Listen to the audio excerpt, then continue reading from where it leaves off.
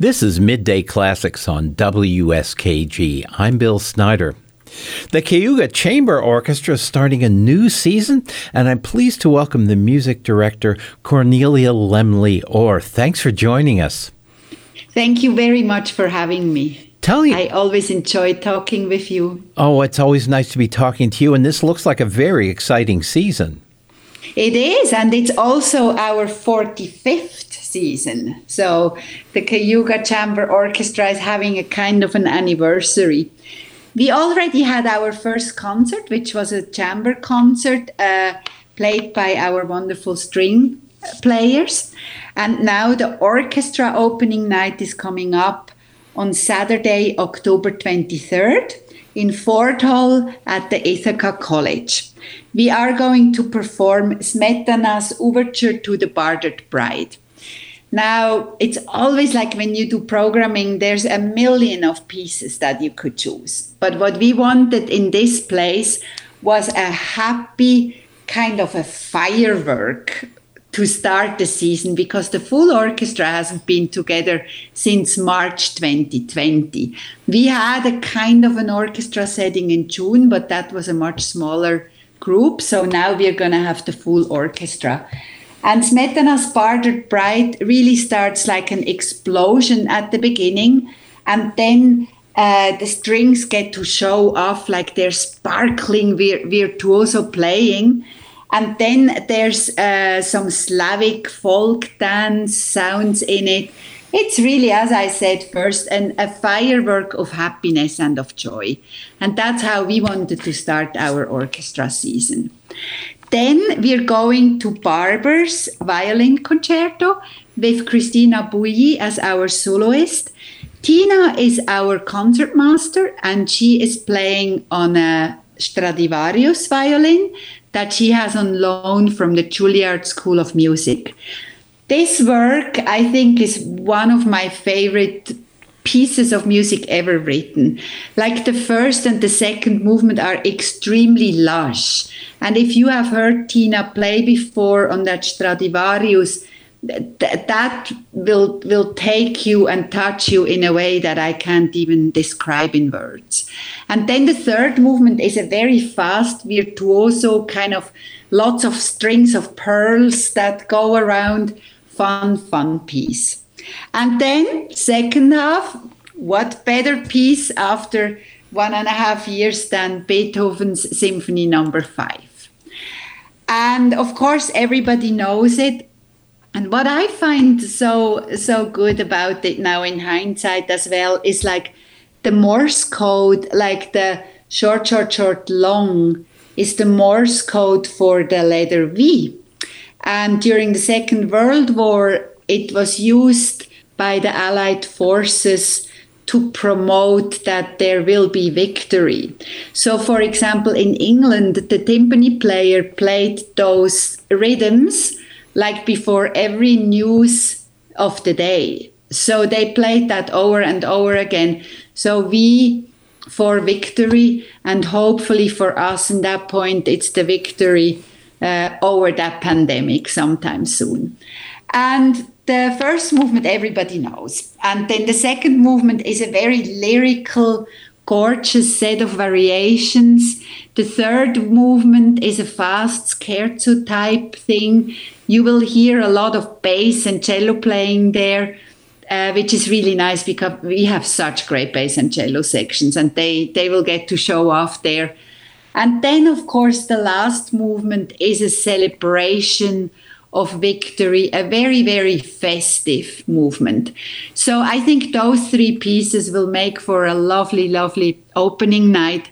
And of course, as I always say, you can listen to those pieces on recording, but the sparkle and the energy that you get in a live performance can never be duplicated in any kind of a recording. So I'm excited. I haven't been in Ithaca since June, and I miss everybody, and I miss the beautiful town.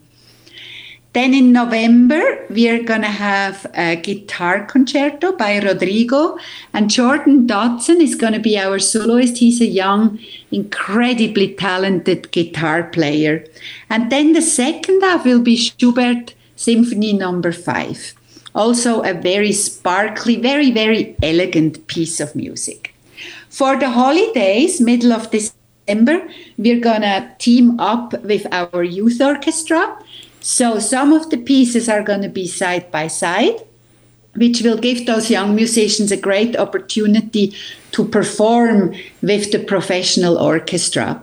And we have done such things before, and it's always amazing, the incredible, outstanding youth orchestra that Cayuga Chamber Orchestra has under the direction of Kirsten Marshall, but then also how those young musicians play up to the level of the professionals. And for the professionals, it's also very inspiring, that enthusiasm and that joy. So I think that's going to be a very interesting concert. Many different styles of music, just a celebration of several cultures, holiday celebrations.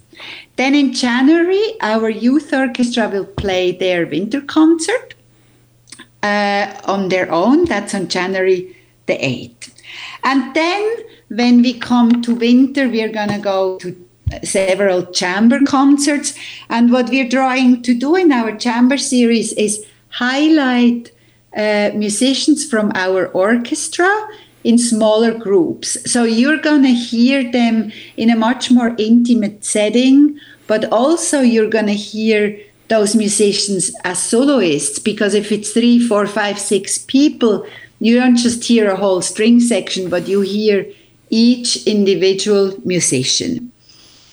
We're going to highlight our wind players with a Harbinson Wind Quintet that was written in 1938. He was a 20th century composer.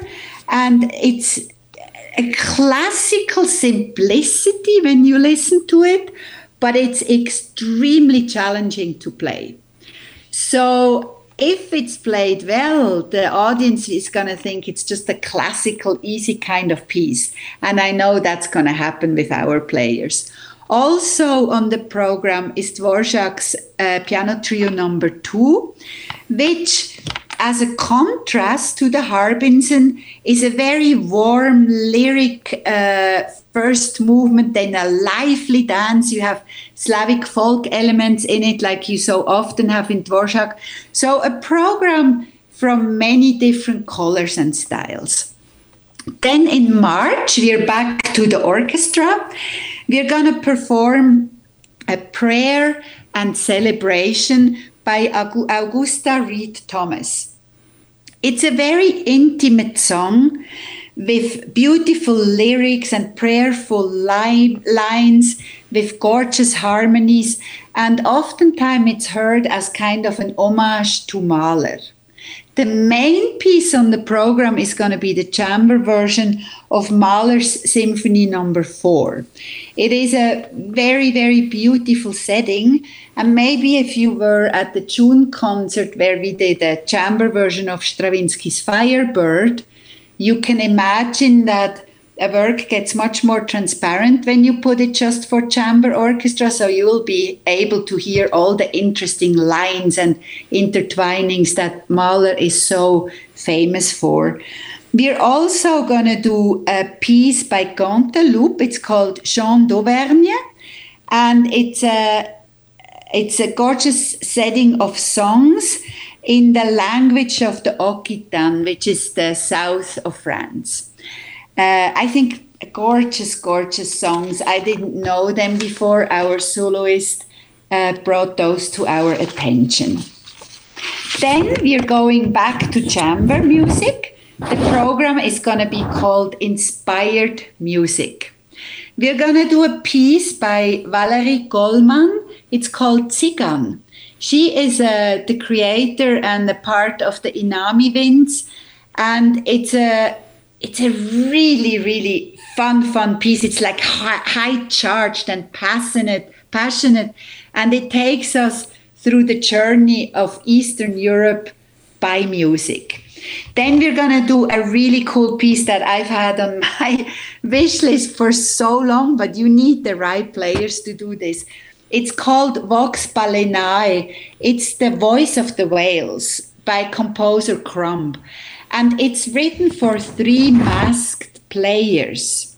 So it's an electric flute, an amplified piano, and a cello. And the composer was inspired when he heard recordings of the whales.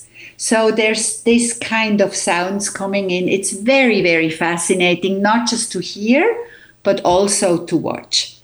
Then we're going to do Beethoven. So we're coming from more modern pieces to what I call a war horse. We're going to do the piano and winds quintet. So it's piano, oboe, clarinet, bassoon, and horn. And it's the only piece he wrote for that kind of instrumentation. And he was only 26 years old when he did it.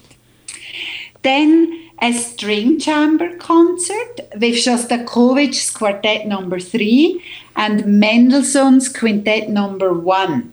You might be wondering what Shostakovich and Mendelssohn have in common. Why did we pick those 2 pieces?